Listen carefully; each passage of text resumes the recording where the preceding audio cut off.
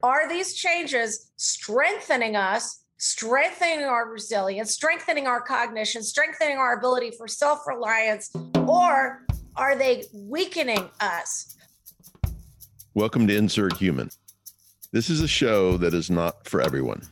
It's for seekers, people like you, hopefully, who are searching for solutions to your problems, the world's problems, and everything in between. The conversations to come are going to show you how finding the truth of our humanity is the magic key to solving pretty much anything. Between my monologues, my dialogues with brilliant guests, and your good questions, you're going to learn how to insert human into everything, and in doing so, realize a better life and one day a better world. So welcome everybody to another episode of Insert Human. Thrilled to be with you today and thrilled to have a truly wonderful human, I think, frankly, brilliant human on the show with me. Before I introduce her, let me just tell you how this all came to be. As I think some of you know, I'm writing a book titled Technology is Dead. Part of writing a book involves research, reading as much as I can. Very serendipitously, a dear friend of mine forwarded a link to me that was a book review of a book by the title of Reengineering Humanity. And the book review was written by none other than Laura Drake, our guest on the show today. And I read the review and I thought to myself, my God, this person has nailed the problem, pointed out some of the solution, and I think would be an incredible guest on the show. I then had to undertake forensic science to find her. She'll explain that in a second. But I found her, and lo and behold, she's with us today. So welcome, Laura Drake, to Insert Human. We are thrilled to have you. Thank you. I'm thrilled to be here.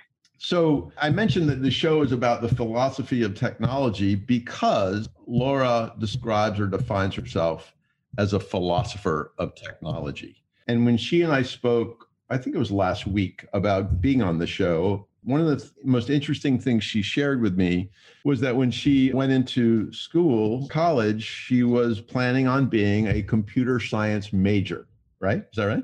Right. And then something happened. And so I asked her to just tell us a little bit of that early life story and how it put her on the trajectory to where she is and where her perspective is today. So throughout my childhood, I was a math and science geek, and I was very quickly a phone freak. If people who might be of the age to remember that term, fascination with phones and numbers and technology and early computers. Lawrence Hall of Science in Berkeley, learned how to program in BASIC, back when there were teletypes and stuff like that. When, I was maybe 8 years old, 9 years old, 10 years old, all this stuff. So all of this had put me on a trajectory. I'm a geek, basically. I take apart hardware. I take apart software. I play with computers. I repair computers. I'm everybody's computer help service. I was going to go into that. Obviously, it was a natural thing that I would major in computer science and end up as a computer scientist. And I did. I actually started out my college as a computer science major. I suppose at some point, probably early on, I said, you know what? I don't want to be spending my life in front of these algorithms, basic algorithms at the time.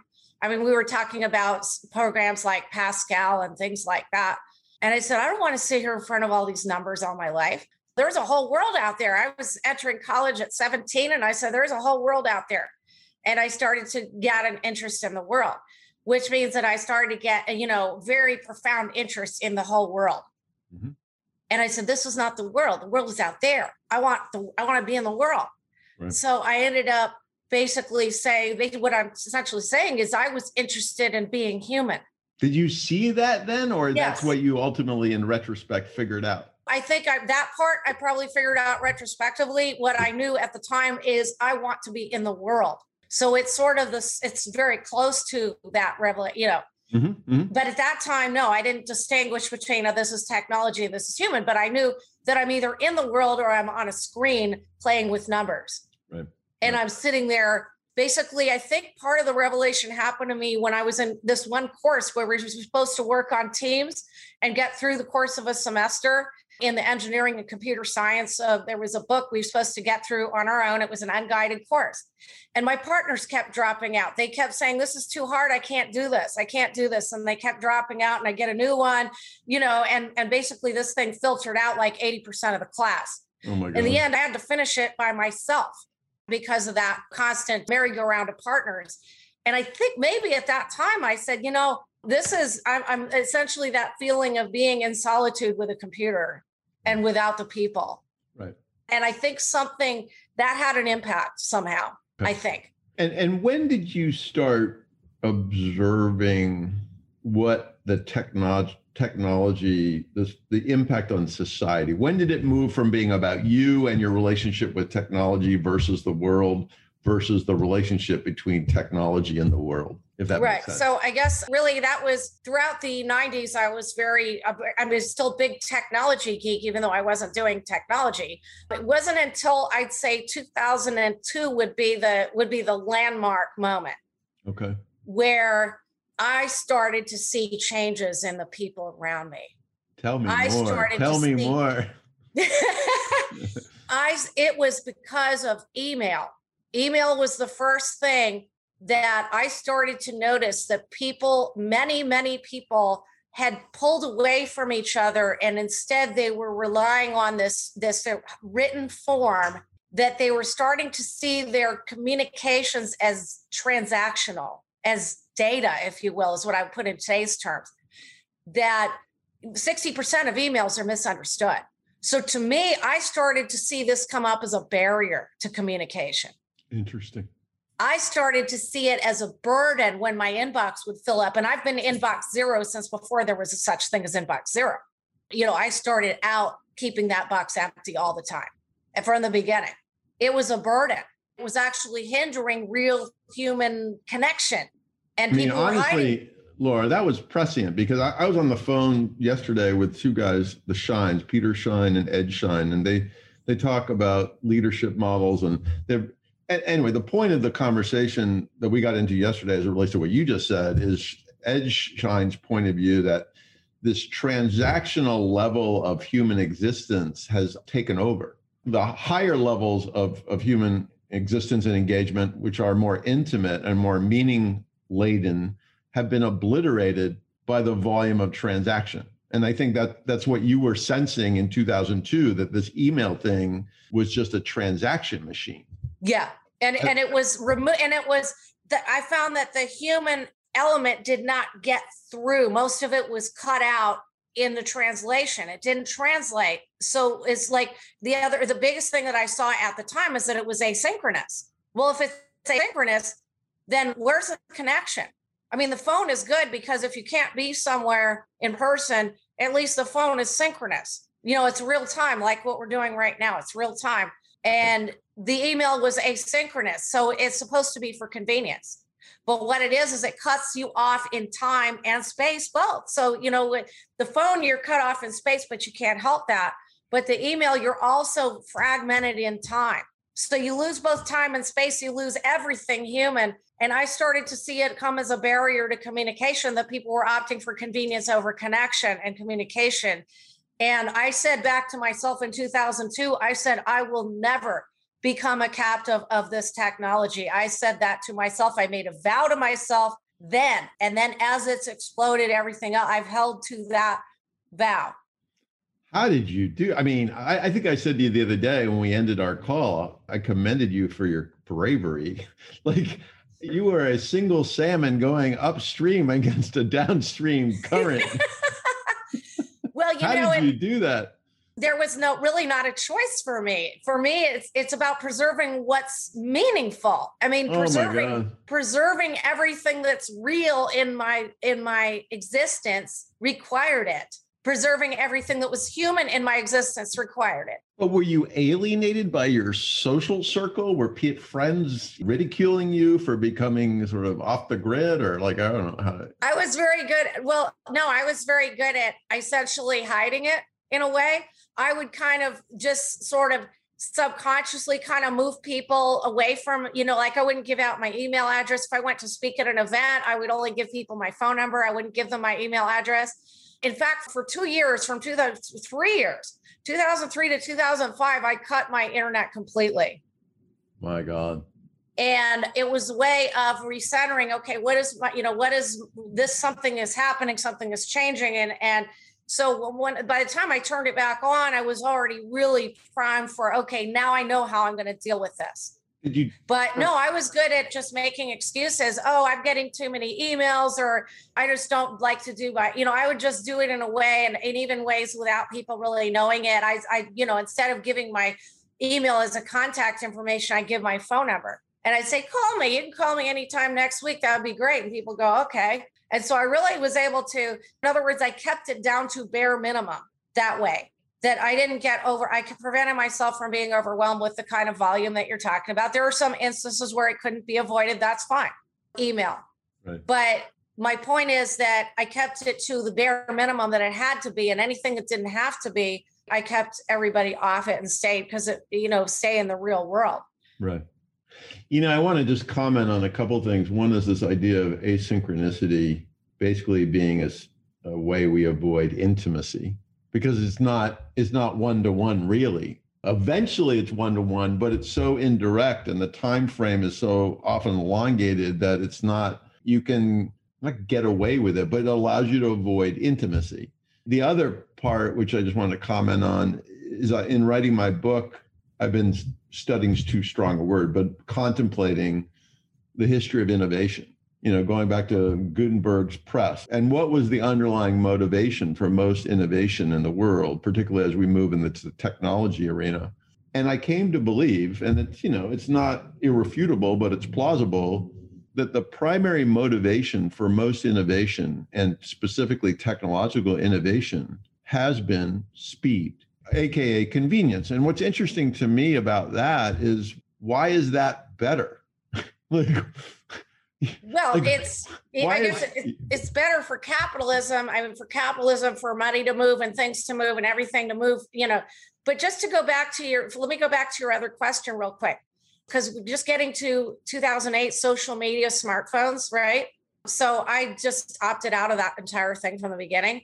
And so what I'm trying to say, though, is that I didn't have to, after 2018, to shorten everything, I was able to sort of come out of the closet with it, because people started to see that it was messing them up. And so now it's easy to avoid these things. It's easy now. It used to be I had to kind of hide it and work around it and just kind of finagle things to keep that stuff out of my way. But now it's easy, because people, even if they're stuck with it, they understand, they wish that they were like me and they weren't stuck with it. I see that now. Yeah, and it's very fascinating to me. I think I see it too, which is, if you go back to 2002, you were a lone, not wolf, but, out there kind of sort of alone, waving a flag saying, beware, beware. Then 2008, social media goes to the roof, but you probably had a few people around you. Now we're in 2021. Yeah. Do you see more and more people getting on your bandwagon? I see, for me, when I tell people, oh, I don't have a smartphone, they actually envy me now. You used to be able to tell people, I used to have to hide the fact that, yeah, I'm doing everything you're doing that's necessary with a flip phone and a home telephone landline, and a computer, basically, just with the internet, but without basically the purpose of the smartphone is the cameras and the social media, which I had zero use for.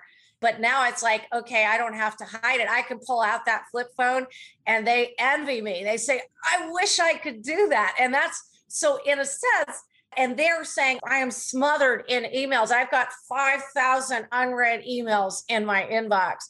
And they look at me and they go, how? I wish I could not have to be tethered to this thing all the time. And so it's about, yes, I do email. Yes, I do text messaging. Yes, I use the internet, but I use it for me. I use it for human purposes. I don't let it use me. And that is the key right there.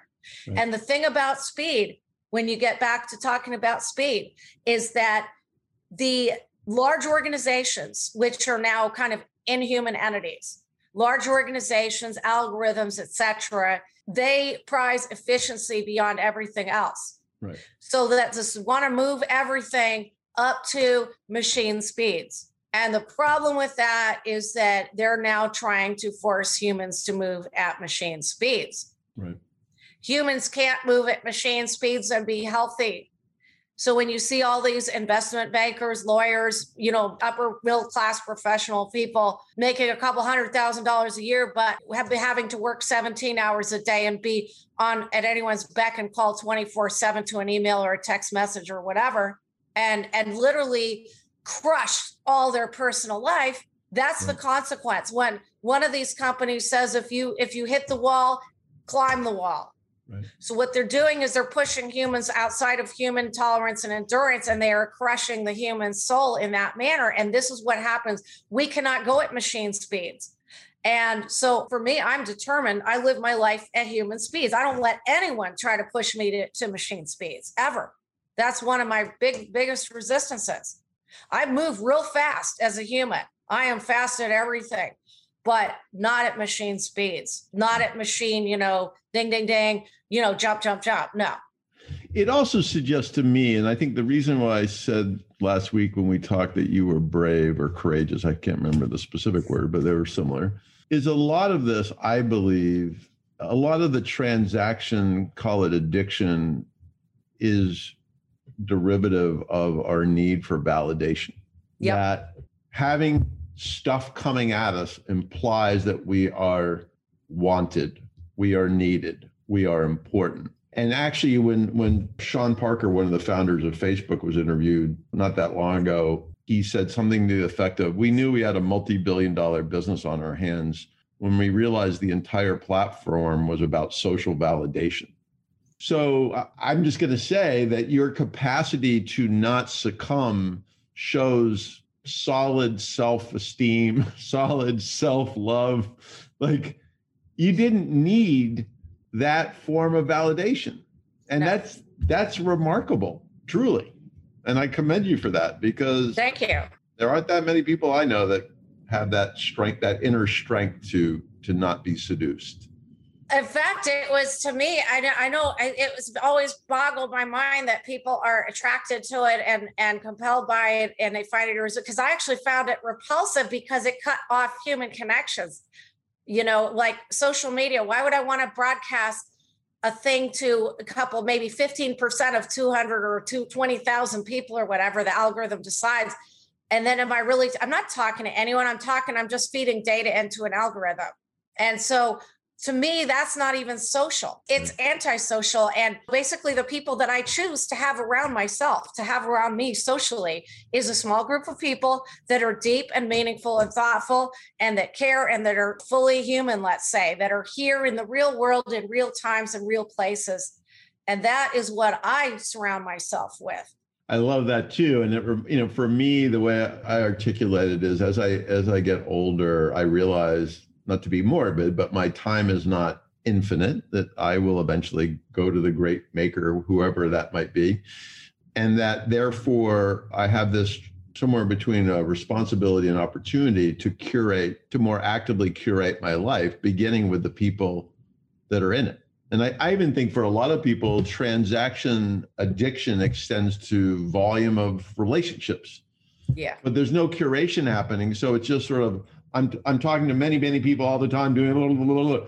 But if you actually sort of examine it, a lot of that is not really human. It's transactional. And it's not even relationships. It's really about, you're not even transacting with those other humans who are so-called your Facebook follower, friend, whatever they stupidly call it or whatever.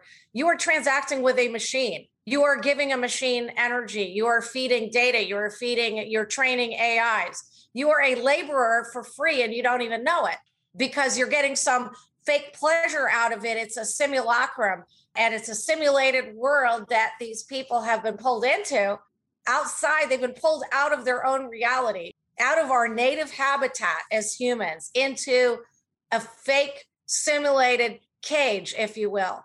Nicholas Carr called the glass cage. He called it based on automation, but I'm going to call it based on these little silos that are created in this false imaginary world that somebody made for their mind. So you're actually giving up your mind, and you are losing literally your mind, because it is being turned. It's like you're turning a human being inside out and sucking out all the contents into some big algorithmic juggernaut that doesn't care about you. And not only is that not a relationship, I think it also potentially takes you away from having a real relationship in the real world. And my example of that is right before COVID hit, there was a piece in the New York Times about a program. I may have mentioned this to you, a program in California, a residential 6-week program for gamers, for video gamers, to relearn how to socialize. Wow. So they would teach college course in conversation now for new generations because that people have forgotten they're afraid to have a real-time conversation because it's unrehearsed.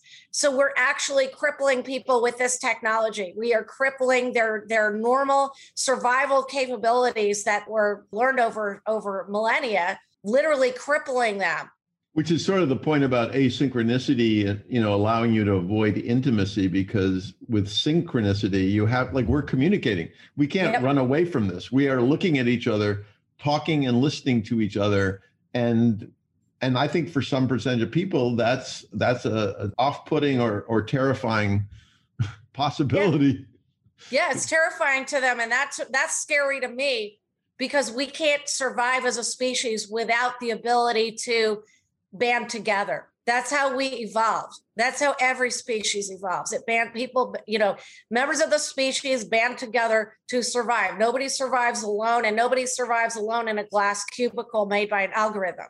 Right. That human beings are being enfeebled at remarkable levels to imagine, if you had asked me in 2002, are people going to be scared to have a conversation?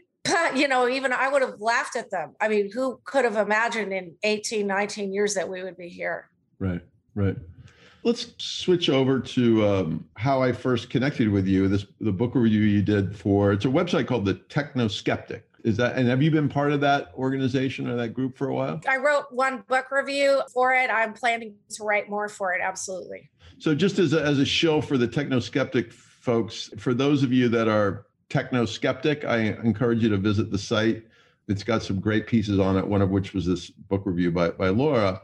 And it was about a book written by Brett Frischman and Evan Selinger titled Reengineering Humanity. And I've read the review that Laura did probably 5 times now, because it's so well written and, to me, just spot on in terms of the problem we have. And I'd love for you just to riff a little bit on your takeaway from the book, and also your own personal perspective on what the authors are trying to communicate. Sure. Well, definitely that book helped me to understand that it's important to shift the focus from looking at what the technology is doing to looking what humans are doing and what's happening to humans, actually, as opposed to, what is technology just making people do? What is it? How are machines changing?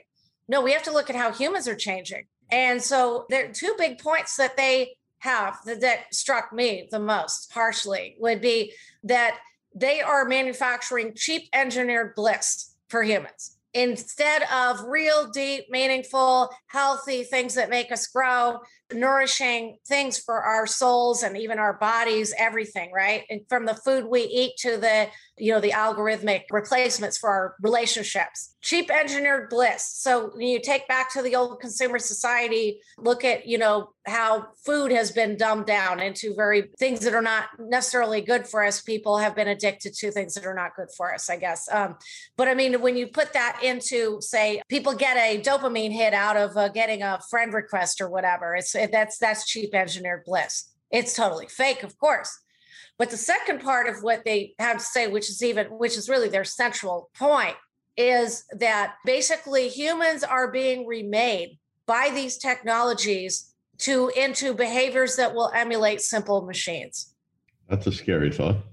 That is. And so it's one thing to say that we see technology becoming more human-like, but somebody else said, well, humans are also becoming more machine-like. But these authors would say, yes, but not in a good way. They are being put into a position where they will be indistinguishable from simple machines. That's what they say.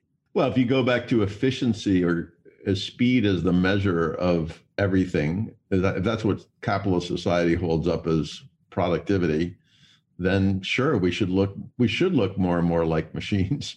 But not just in the job market, but in every aspect, meaning Right. that humans are being re-engineered to become indistinguishable from simple machines. So not even complex machines, simple machines. All that we have that is deep, our ability to think, all of that. that if you did a reverse Turing test, which is what they talk about in that book, a reverse Turing test to say, could you distinguish a human being from a simple machine? It's not because the machine got all these capabilities that it was able to reach human intelligence, quote unquote, or simulate human level cognition.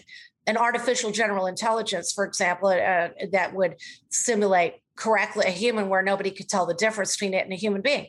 But what if you did it the other way and you took a human being and you said, could you distinguish that human being from a simple machine? Is that human being come down to the level of the machine rather than the machine come up to the level of the human? Because if we say we're 20 years away from an AGI or whatever, we have narrow AI, but what if we're 20 years from an AGI? What if we never have an AGI? That implies that there's some complexity in the human that requires further engineering to reach the level where you can have an AGI that could basically pose as a human successfully and fool everybody. That it could do the level of complexity that is required to pass for a complex human with all of our complexities. But that's suggesting that humans have complexities that machines lack. Right. So instead of giving the machine those complexities, what if you took them away from the human and brought the human down to where the machine is today, right, which is not even at AGI level? What if you did that? That's what that book says to me. Right. And that's why we have to look at what are the changes that are happening to humans as humans good, or are they not good? It's not a question of whether they make our life easier. It would be easy to just sit in a STEM chair and watch a screen all the time. That would be easy, but it would be easy never to move around ever. So what's easy for us is not what is in our survival interests as a species. Are these changes strengthening us, strengthening our resilience, strengthening our cognition, strengthening our ability for self-reliance, or are they weakening us? Are they crippling us? Are they removing capabilities from us? Because for every functionality that gets into the machine, a human functionality of a human being could be taken away and replaced not in the job market, but in our life. Right. And to me, that all points to a lack of clarity regarding what constitutes progress or what constitutes collective success. It's something that I've observed in a lot of different aspects of society, but at the most macro level, what is the goal here for our species? And I think our goal should be to strengthen ourselves, to give us more innate, to basically bring out the best in ourselves, the strength, the caring, the empathy, the connectivity between ourselves, human connection, and concern for species level problems among us, essentially widening our horizons, like Gene Roddenberry's vision on Star Trek inspired me as a small child. And somebody very close to me said, that represents natural human development, which you see on there is portraying the 22nd century, the 24th century, whatever, normal human development. But when you look at how the humans interact with technology on Star Trek and how they interact with technology in the real world, you see that the reality did not match the vision. Because in that reality, humans have gotten rid of poverty, war, et cetera. But at the same time, they have evolved. Human nature got stronger, better, less cutthroat, bigger purview, if you will. Expansive purview, but more for the good and definitely protective of the species. But the reason that the normal human development could happen in a fictional situation, if you put that the only way it could happen in reality is if you are not smothered and crushed and subsumed and replaced by technology, where human nature is put in this vice grip, where it has no space to expand and better itself. It has no space to grow. It's being constricted by something else that actually is out competing us because we allowed it to. In Star Trek, technology serves people and human goals, and it's in the background. It's not in the foreground. So if you think, what is my vision? I signed up for Roddenberry's vision. I signed up for Roddenberry's vision of humanity when I was 6 years old, and I stick to that. And the question then, and I think I'm aligned. I'm not a Star Trek buff, but I think what you're articulating makes perfect sense to me. I think that the next practical question is, there has been no governing body guiding the marauding ways of technology. It's just we as humans have allowed it, in part because we get seduced by convenience or we get seduced by validation. As we move forward as a species or global society, how do we get back in the driver's seat? Because it feels like we're not even we're in the trunk. We're not even in the back seat. Yeah. And No, one of the exactly. things you point out in terms of re-engineering humanity is the authors are brilliant at articulating the problem, and the solution part of the equation is a little light. I'd love to sort of wrap up our chat today with your thoughts about how can we move forward, as I said, getting back in the driver's seat. Let me just say about that book. That book is probably one of the best books, if not the best book I've read on the subject in the last 10 years. And that's saying, All right. That's why I was inspired to review it. Good for you. So what's happened is the world is moving out of phase with humanity. It's moved out of phase. That the world right now is being made for the technology. It's being made for algorithms. It's being made for AIs. It is not being made for humans. So right now, humanity is out of focus. It's out of focus in the picture. It's not noticed. It's a fuzzy image. It's a fuzzy after image that's not clear in the frame. And that's what I mean, that the world has moved out of phase with humanity. Right. So I think in terms of moving forward, the first thing is to reclaim our humanity. It involves two things. One, the ability to band together to create human structures to act upon the world in human ways. That's number one. Because right now, most humans are being acted upon. They have become passive receptacles of technological action. So the technology, big tech, people with that kind of power are acting unto them. They are become passive recipients. So it's about saying, no, we are going to act upon the world again. That is what every species does if it's going to survive. It acts onto the world. And that doesn't mean destroy the world, which is what we've done in the past. It doesn't mean destroy the world, but it also doesn't mean that whatever we did to nature in the past, that we allow machines to do to us. Because that's exactly what's happening. We use nature as a resource for our convenience. And now, and again, the same thing is being used, that we are now being used as a resource, as a resource for expanding technology at our expense, in a sense, as a species. Right. Our number of connections is diminishing. Its number of connections is expanding, and it's dynamic. So we have to put ourselves back in the frame. And that means, okay, so being able to band together. So we have human problems. Being able to band together as humans without technological mediation to work on those problems. That is number one. And the crucial term is without technological mediation, because technological mediation in the way it's normally used is used to fragment synchronicity into asynchronicity, to make it unnecessary for people to gather in real times and places with real people, right? Mm-hmm. It basically passes off responsibility for things. Oh, and if we just put it, broadcast it out there, it'll happen by itself. No, it won't. Taking responsibility for it. So it's about our taking responsibility for our future, that we will write our own future, or we will be written as data to the future by machines. And is our governments, like when you say our, who are you talking about? Our governments are not functioning as governments in a way. They are essentially, to me, neoliberalism is all about, we are cutting the cord with the people. We are cutting the cord and we are answering to big, large organizations. Our mission now is not the well-being of our populace. Our mission now is to make the world safe for these big, large organizations to keep doing whatever they feel like doing. That's the purpose of the government now. I don't care who's in office. That is the purpose of the state and advanced civilization. We cannot rely on government. In fact, the reason government has become like that is because we have stepped back from our self-reliance and our power with each other, which is we need each other. And everybody is an atom. Everybody is atomized. That's why the people have lost all their power. People don't understand that. They've given it up.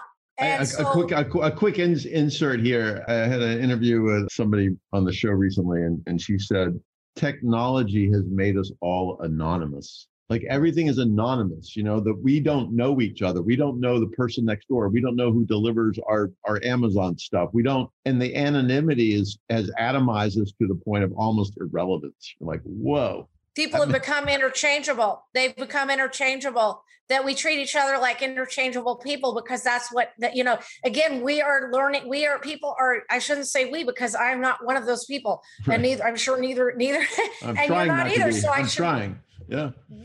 But I mean, people have internalized the way that you treat each other transactionally like a machine for purposes of efficiency, which is the top goal of the machine is efficiency, right? That's what's written into every artificial process is efficiency. And if people internalize that, they will lose all of their power, because efficiency states that we should not exist, actually. Efficiency states that we have no purpose here if all our functions in our lives can be replaced by something else. That we will enter eventually a state of functional extinction, which means that we may still have some numbers here, but we will no longer have ability to affect our own ecosystem. And that is what functional extinction means. And that will be the outcome unless we reclaim our own responsibilities for ourselves.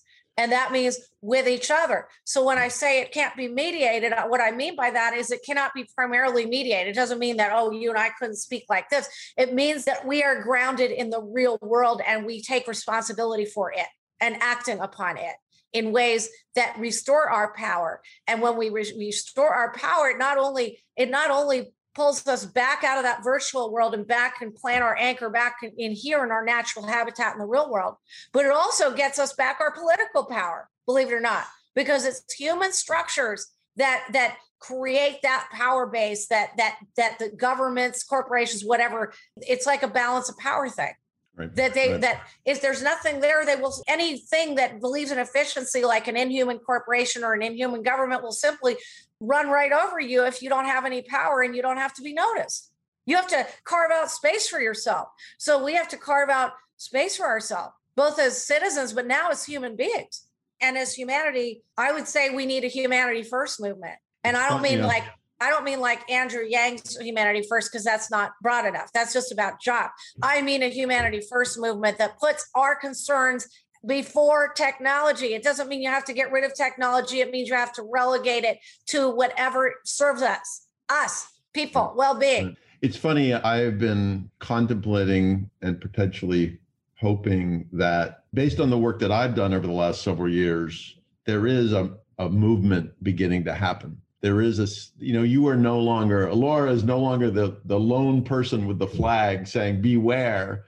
There are many people carrying that flag. And I've been proposing that maybe, just maybe, we're on the verge of a second renaissance. It's so much easier now. It's like, say, I don't have to hide anymore. Now I can come out and say, okay, yeah, I'm not being run by technology. And people see that as an inspiration instead of, oh, that's whatever. I don't have to hide it. So that's indication. The so-called techlash, right? All these books that have been written by all these people like Frischman and many others that say that this is what's happening. But the hard part then is taking that and doing something with it, because we can talk about the nature of the problem all day long, but if we can't adjust, if we can't adapt to changing conditions, our species cannot survive in its form. I mean, even Elon Musk, what did he say? He said we won't survive unless we merge with machines. So we got to merge with machines. So, but if people listen to him when he tried to warn about AI, we wouldn't be in that predicament now. Right. I mean, I want to sort of summarize around, if there's one thing the audience can do, if there's one thing, you were advising a friend who finally hit a wall on this transaction hell that we live in, this simple machine modality, what would you advise a person to begin doing? Is it cancel all your social media, or like what would you do? Well, I would definitely cancel the social media just as a matter of just a starting point. Yeah. Right. Because the social media is just using you as data, and it's converting your mind into data and using it as a resource for itself. It's not helping your sociality. Right. So yeah, it's a big distraction. It's mind clutter. It's garbage, Yeah, definitely turn it off. But really, no, the real thing that I would focus on telling people is reclaim your mind, reground yourself. Anything that could have been done without a machine in 1970, you should be able to do. Mm. It's not that you have to do it, but you should be capable of doing it, including holding a conversation, balancing your checkbook, finding your way from point A to point B without being driven around by a GPS device that actually steals brain tissue from you. I mean, in other words, there have been studies done on too much immersion in these things that people's brain volume is being in 20-year-olds is being lost. Yeah, Shouldn't happen. It's funny you say that because that's been one of my things for years is losing the ability to add and subtract, losing the ability to read a map. Those were all mental exercises. And now that we don't have to do them, it means the brain is not getting the exercise that it used to get. And it's not self-reliant. It means that we're crippling ourselves to the extent that we outsource our primary cognitive tasks, our primary functions of existing as a human being. The GPS, actually, for a little while, I was doing the GPS thing. Once I understood, I don't want to. I'll use it as a backup if I'm late for something, but I will not use it as a thing to direct me around anymore, unless I'm in such a hurry and I just can't be late or something like that. Because I don't want to lose wayfinding capabilities. That was one thing that I actually thought was harmless. It turned out all these studies have been done about people's hippocampus and they lose that ability. I said, okay, I'm going to back away from that then. I'm going to back away from that and I'm going to go back to charting my own course and then using that as a backup if I'm in an unfamiliar area and I'm lost or whatever, or I'm late or something like that. But my point is anything that you could do that humans could do in 1970, you should be capable of doing them now.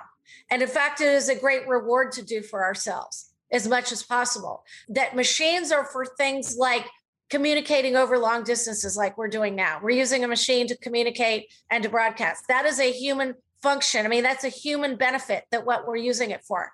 So are we using it or is it? But if we are not doing anything that's interfering with our brain functions, we are not trying to peruse data at machine speeds and lose the ability to concentrate.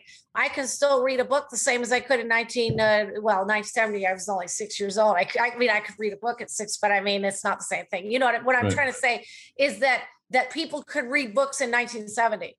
Yeah, I think that's a good measure. I think that's a good filter for the decisions we make. Because some intellectuals say they can no longer concentrate and read a long passage anymore, and they've noticed it in themselves and they're trying to fix it. So this idea of regaining our minds or taking our minds back, maybe, I love that idea. The other one I would throw in, which I work on every day, is choosing intimacy over volume. Yes. It's kind of like what you said about, you don't need hundreds of friends. You don't have hundreds of friends. You probably don't have right. Right. You have avatars as an avatar is a friend of an avatar, but the two people behind there are not, they don't know each other. And I'll throw something in very personal, which my audience probably knows about. My mom died, sadly, 3 weeks ago. Oh, I'm sorry. And she was 91 and, it was one of those, it was a blessing, but it was still very difficult. But it was just really interesting to observe how my community responded, how my quote unquote friends responded, because theoretically, I have 600 friends on Facebook.